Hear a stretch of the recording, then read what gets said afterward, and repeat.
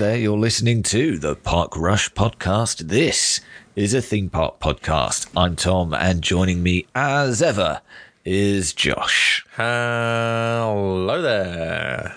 Hello there, Josh. How's it going? Very good, thank you. Yourself? I'm not too bad. I'd like to apologise in advance, or maybe this is a good thing. I don't know, but I've got my slightly wintry, have I just smoked 40 fags, croaky voice this week. Hopefully it survives the runtime of this week's podcast. I'm sure it'll be fine.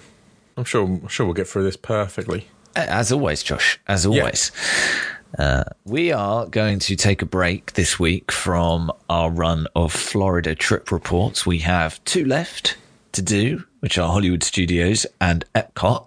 But this week, we're going to talk about a more recent visit that we both took together to the Disney100 exhibition at the XL Centre, which, as of recording, we did mere days ago and have already forgotten quite a lot of detail about it. So we thought, well, we'd better do it now, because if we try to do this in a few weeks' time, there's a very good chance that it'll be too late.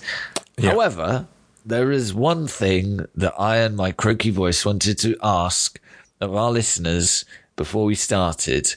Now, this week, Josh, Spotify Wrapped came out.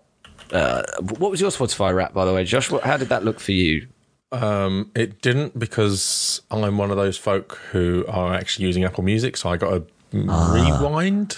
My rewind looked exactly the same as my playlist that I listen to all the time. I see. Yeah. I see. Did Apple do a podcast rewind? I don't know. And I also wouldn't know. I don't use Apple for podcasts either. I use Overcast. Do they do something? They don't. No. Oh, well, alas. Well, you can probably tell where I'm going with this. Spotify Wrapped out this week does provide insight into your podcast habits. We found out this week, to my total shock, and mine, that we are a top 10 podcast for 68 people. We're huge. We're a top 5 podcast for 43 people. And we are a number 1 podcast for 13 crazy people out there. I don't quite understand it, to be honest. If you are one of them, prove to us that you're out there. Get in touch. I want to know. Send us an email. We only ever get emails from Mr. Ben, who I have to assume is one of the 13. If he's not, then what on earth is going on?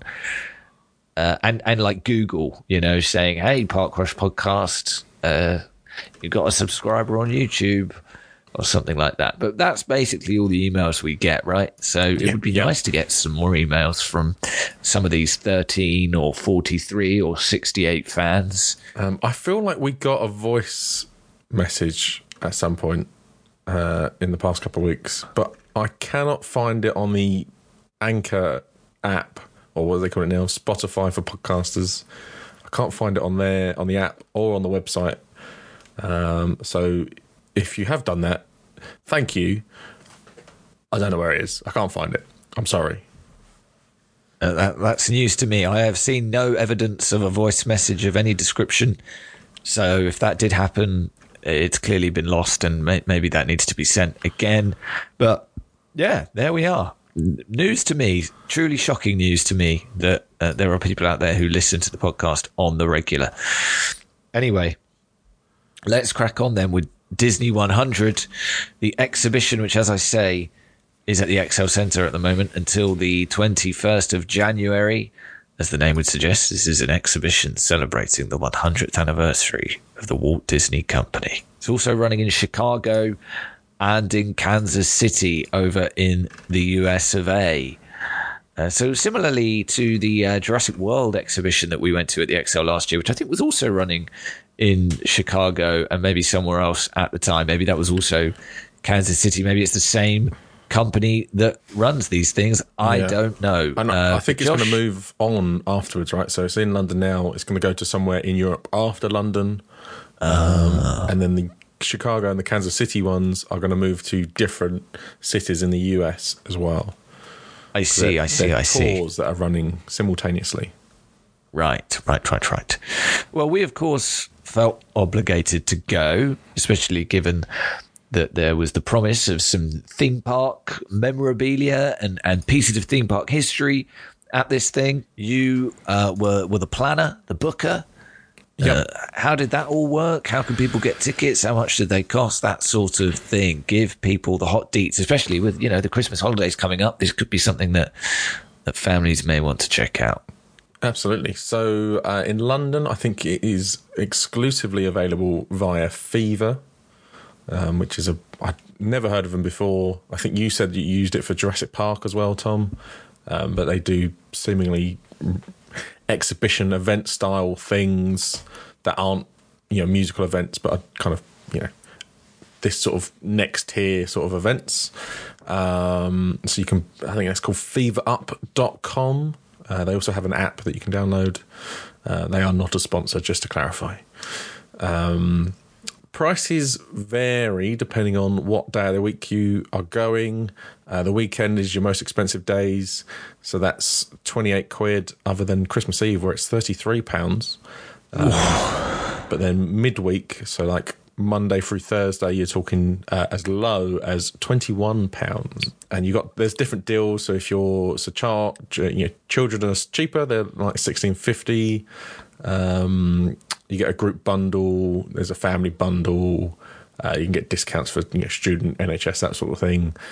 There were also VIP tickets, but they are seemingly sold out for every day. But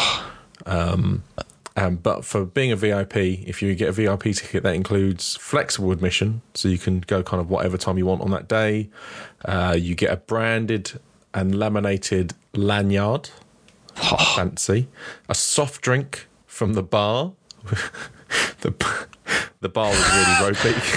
It was so bad, this bar. I don't recall seeing a bar. Where was the bar?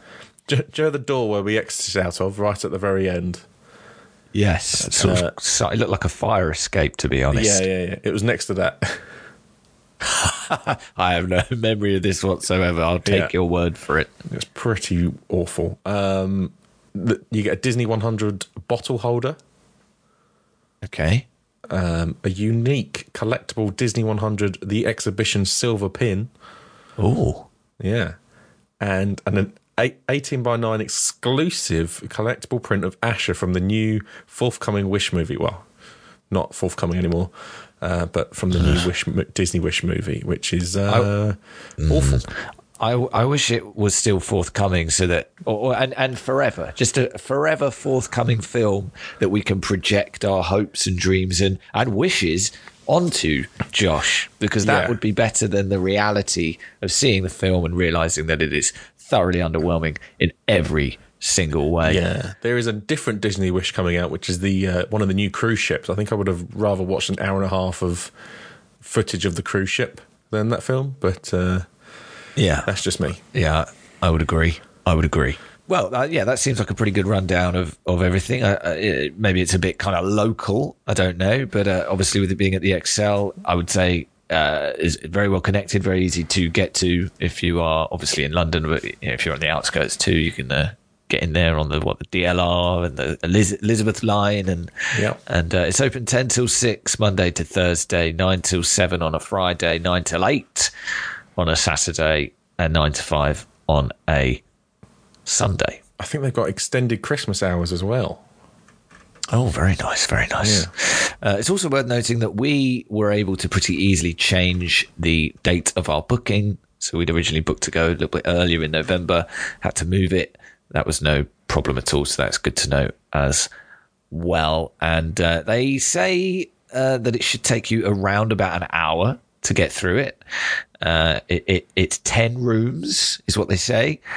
We did get about an hour out of it, and then it was artificially extended by my decision to sit in the sort of in the seating area at the end, I guess near this bar that I was completely oblivious to, and partake in some colouring in, which was wonderful. Your seating area weirdly was nowhere near the bar still. Was it? Yeah. Oh no, you're right. This was near the gift shop, and then you go through the gift shop, and then you get to the weird exit, which I assume is where this bar is that I didn't see. Yeah. Okay, fine, right. Okay, Well, I think we can get into the exhibition now. And it begins, Josh, with you being ushered into a room with a sort of projector at the front, some screens flanking you, and it basically introduces you to the exhibition, gives you a very brief rundown of the history of Disney.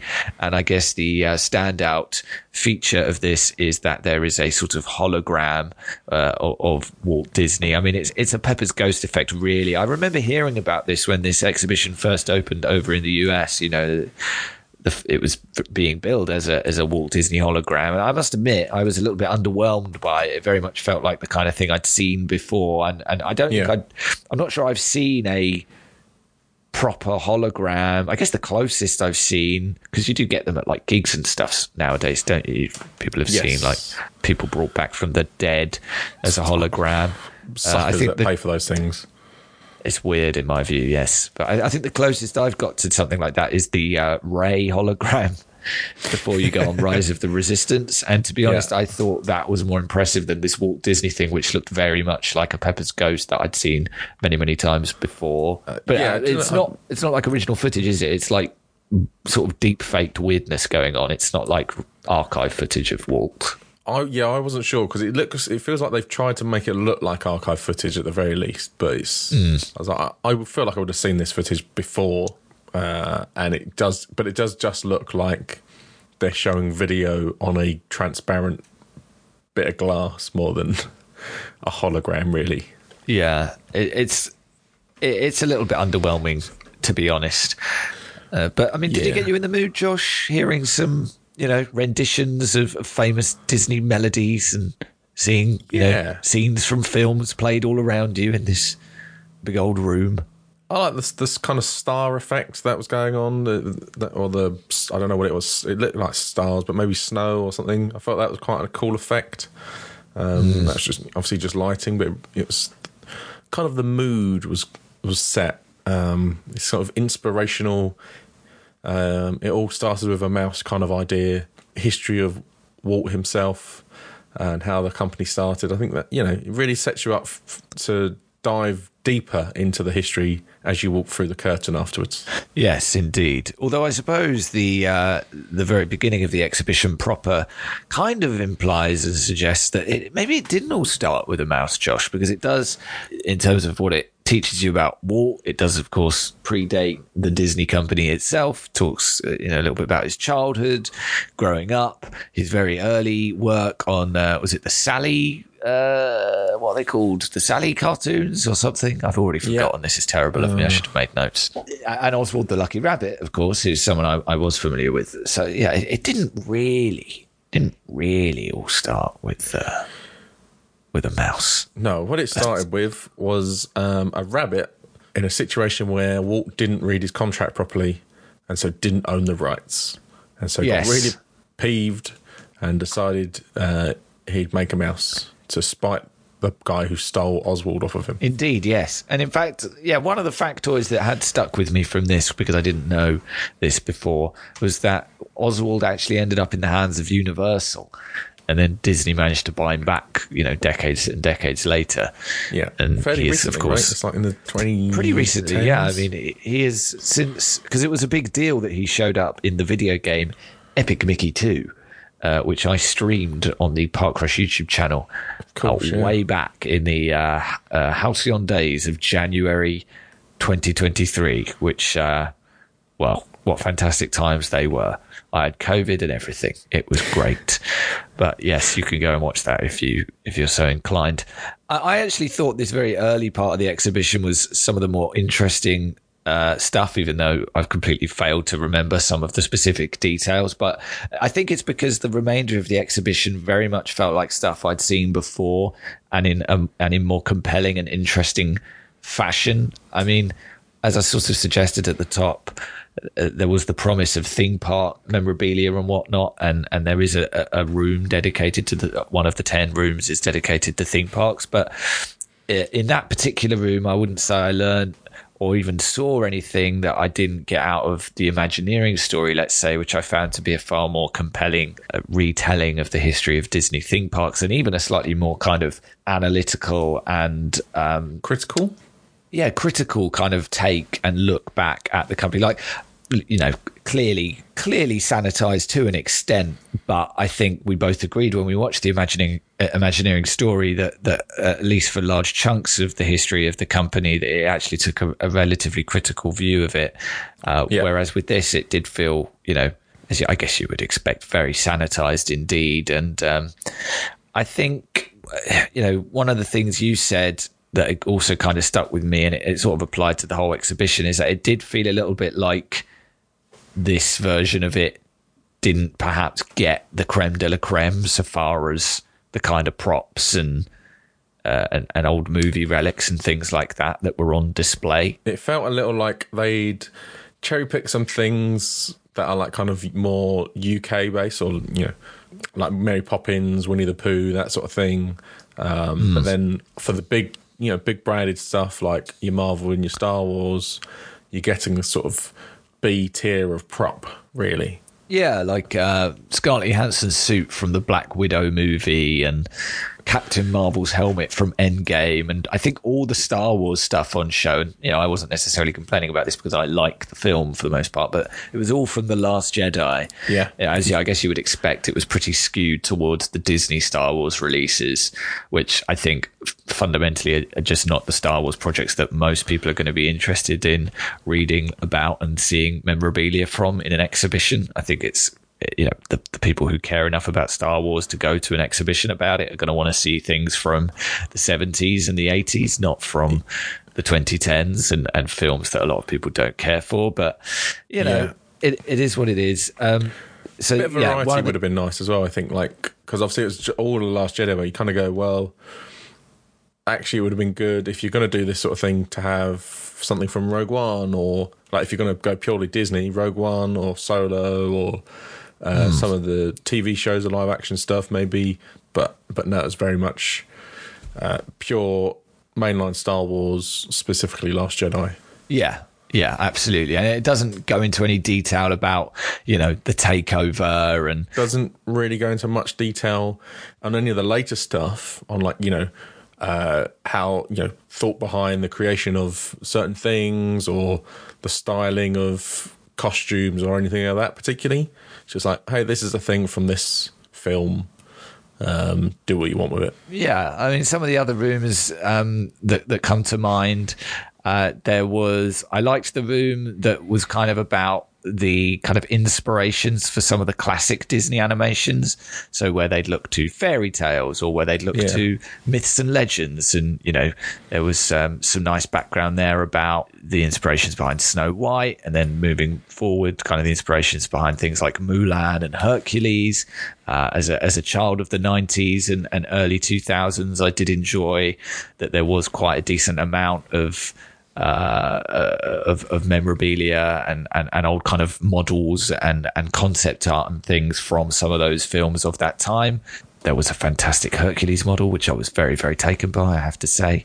And those were the two kind of main rooms as well, were the original kind of animation stuff. So bits from Mary Poppins, and then like different versions of different things like Cinderella or Beauty and the Beast, that sort of thing. So you've got the different, this is stuff from the animation, and this is how we took that into the live action, and here's, some concept art from the different versions, like live action and the original, and then, like you say, some of the history of how they came to come up with these stories from the original storylines from the Grimm brothers or whatever. Yeah, there's a lot to read. There are a lot of just panels with writing all over them for you to, slowly work your way round and read. As we've been talking about, there are plenty of, props, although I think from some of the more recent films, they're perhaps not the ones that you'd really desperately want to see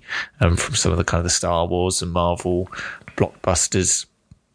And then, I guess predominantly for the kids, there are quite a lot of, touchscreen displays, interactive touchscreen displays. You had to go with a few of them, Josh. There was one that allowed you to kind of flip through the different theme parks around the world. And then there was also that one, I think maybe one of the cooler ones that we saw was that sort of old kind of Brothers Grimm looking storybook, fairy tale storybook that you could like physically turn the pages of, and that would be reflected up on a kind of projector on the wall. Yeah, that was good fun, and you could read it on the page, or you could read it on the big screen. And as you turn the page would physically or visually turn. You had the animation of the turn on the projector. I thought that was really cool, actually. And there's loads of little things like that. So those ones, and you had the game where you had to guess the characters from the colours, from the colour palette. Oh yeah, which we were useless at. Yeah, we were pretty bad at that. We got a couple. You got a couple absolutely nailed. Jafar, I seem to remember. I got Jafar. Yeah, Robin Hood.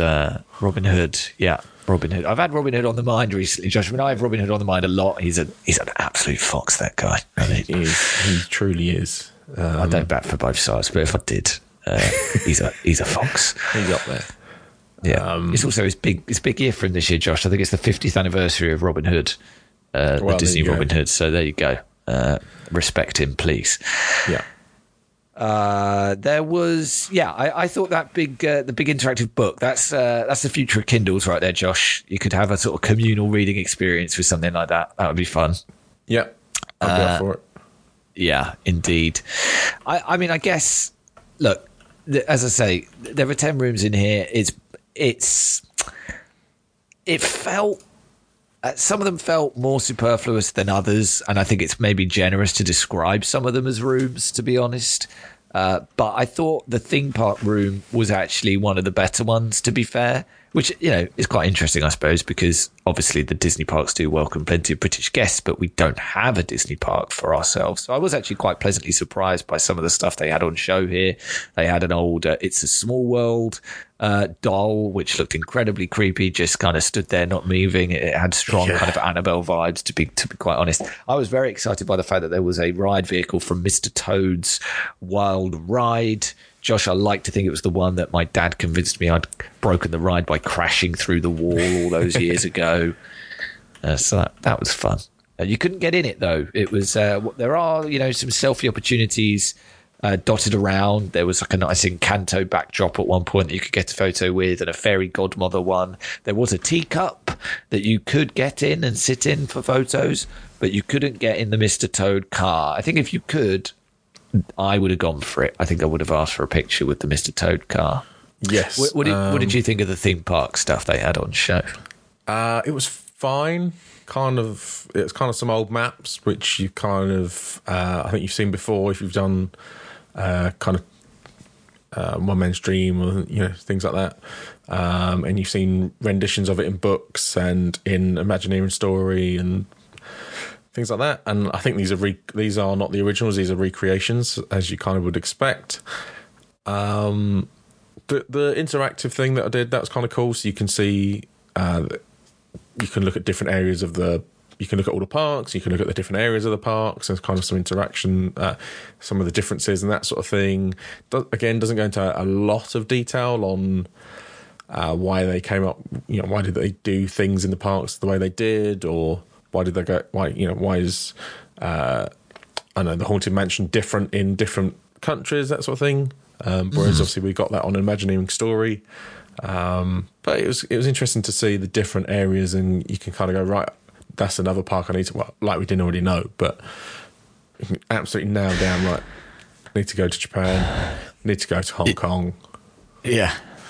I mean, if you want to be really reductive about it, and we keep referencing the Imagineering Story, this did almost feel like an advert that you have to pay to see. And I guess fundamentally it is, but it's actually quite brazen about it, because among the many written panels throughout the exhibition are a lot which just say, hey, if you want to know more about this, go and watch all this stuff on Disney Plus.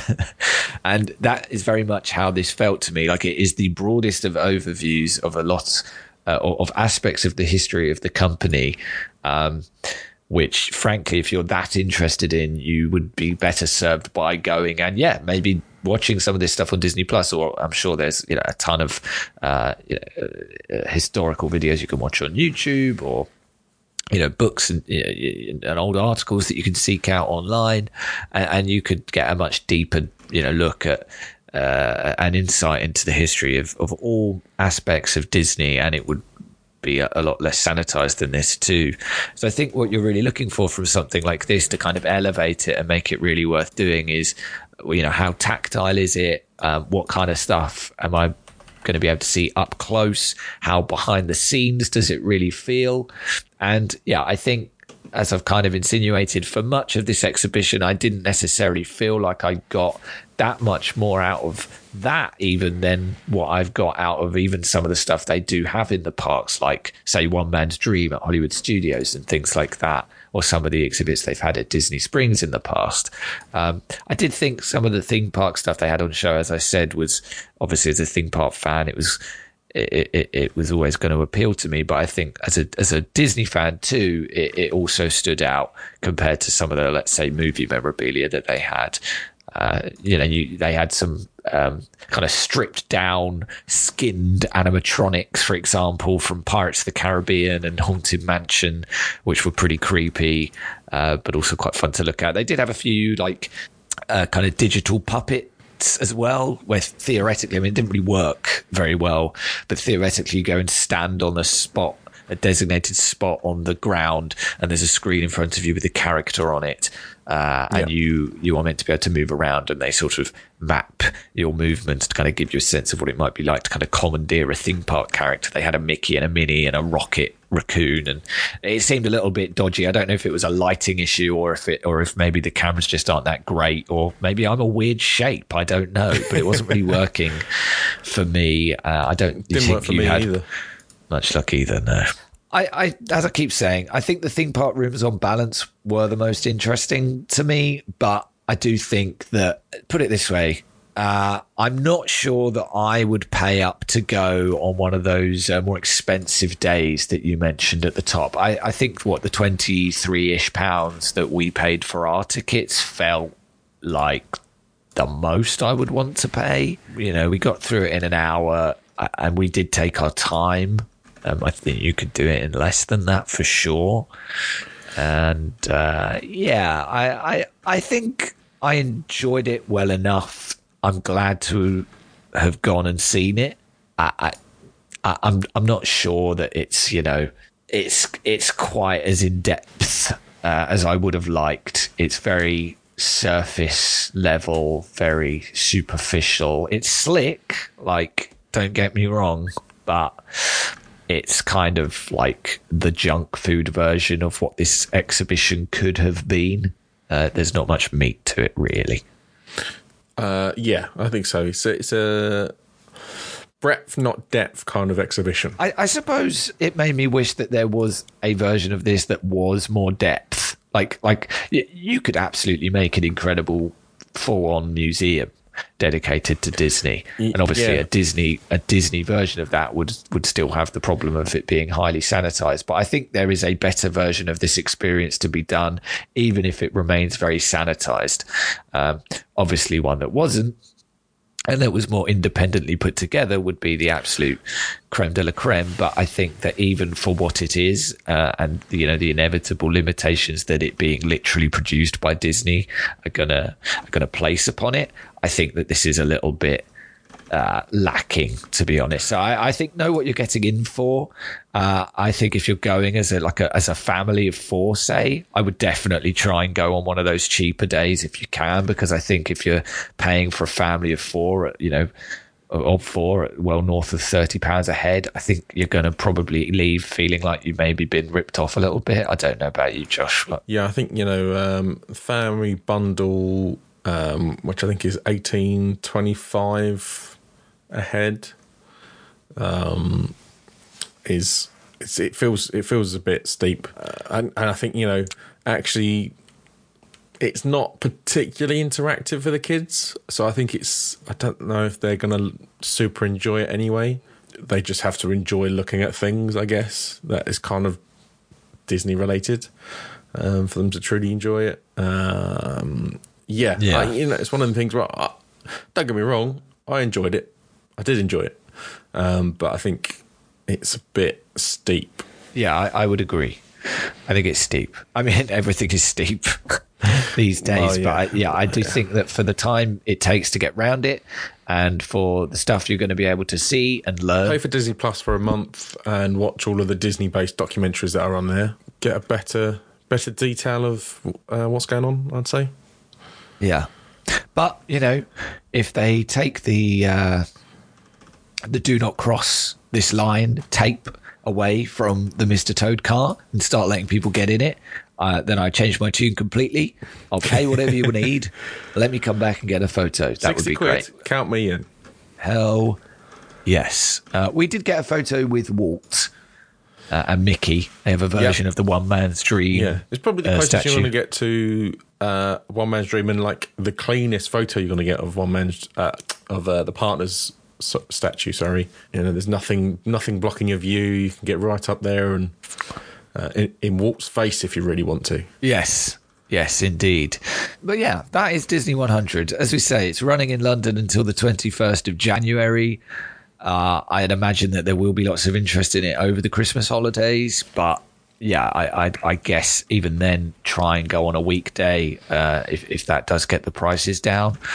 I would be interested to see kind of what the differences are in the US versions of this exhibition. And I guess as well, it did make me kind of, hungry for maybe a version of this on a grander scale at maybe one of the parks or, within one of the resorts. It feels like Disney Springs would be a great home for something like this on a permanent basis. I know you have got the Hollywood Studios exhibition, which isn't a million miles away from this, although that one is obviously very much more centered on the theme parks than anything else. I think, the old Disney Quest space, if that still existed, I think that would have been a good spot for this sort of thing. Definitely, yeah. I'm just looking at some of the pictures on the Disney100 exhibit website, and like the helmets that we saw. Here it looks like they've got a Thor helmet, and Star-Lord and Iron Man 1. The coming out of the cave helmet, and also maybe a Black Panther uniform rather than a Black Widow uniform. It looks like the Chicago one is running until the 28th of January. Oh. And an adult costs $40. I assume tax will be on top of that. They also have group bundles and things like that as well. And the Kansas City one, I can't find. Oh, there it is. Opens in May 2024. Right. And just finally, Josh, we did mention it earlier, there is a gift shop here. I was a little bit underwhelmed, to be honest, by it. I mean, there is some bespoke stuff. There are some hoodies and some T-shirts, which, have Mickey Mouse on them in various guises, and they're quite nice. But, they could sell these at any time of year in any Disney location and just take the Disney 100 branding off the sleeve. That's generally where the branding was. And then a few other bits too, like some... they had kind of smaller versions of some of the Disney and Star Wars history books that you see in like Selfridges, for example. I think they Tasha, that brand of book. That sounds right. Or Tower, something like that. They had some nice Mickey plushies, but a good amount of this shop was taken up by very generic Disney. Tashin, that's it. I've got one behind me, one of the big boys. Right. Oh, the history of Mickey Mouse you have, right? Yes. Yeah, absolutely. But a good amount of this shop was taken up by generic stuff that you could buy just about anywhere. So keep that in mind. The kind of bespoke hoodies and T-shirts and things kind of ranged from sort of £25 to £30, and then the hoodies were getting more like £60. So not cheap. You did buy a couple of bits, Josh. What did you buy? I bought a Disney 100 quiz. It's like you pick a card out, has a question and some answers on it, like multiple choice. Like a quiz, you mean? Yes, like a quiz, yeah. But not like nothing particularly overly fancy, like a Trivial Pursuit or anything like that. Just to pick a card out and read it, sort of question and answer sort of quiz, and also top trumps, so Disney 100 top trumps. I haven't opened either of them yet. I'm going to keep them till Christmas and then open them and see how we go. Wow, keep us posted. I will do. And that's Disney 100. like the exhibition itself provides a pretty broad and not very detailed take on Disney, we have provided a broad and not very detailed take on Disney100. Absolutely. It's the only way to be. What would you expect from us? We have 13 number one fans. And we'll be back next week for them and everyone else who listens to this. And we will be getting back to our Florida trip reports. As I say, 2 to go. Epcot and Hollywood Studios. Don't know which order we're going to do them yet. But they'll be with you over the next couple of weeks. Bring back Tom's mum. Yes. Maybe we should get that on T-shirts and sell them. Will people buy those? Yeah. Bring back Tom's mum. Now that is a hashtag that I could get behind. Yeah. Mainly because it would mean I wouldn't have to do the podcast myself. Oh, boy. Bliss. Anyway, thanks for listening, everyone. We will be back next week. In the meantime, do get in touch. That would be great.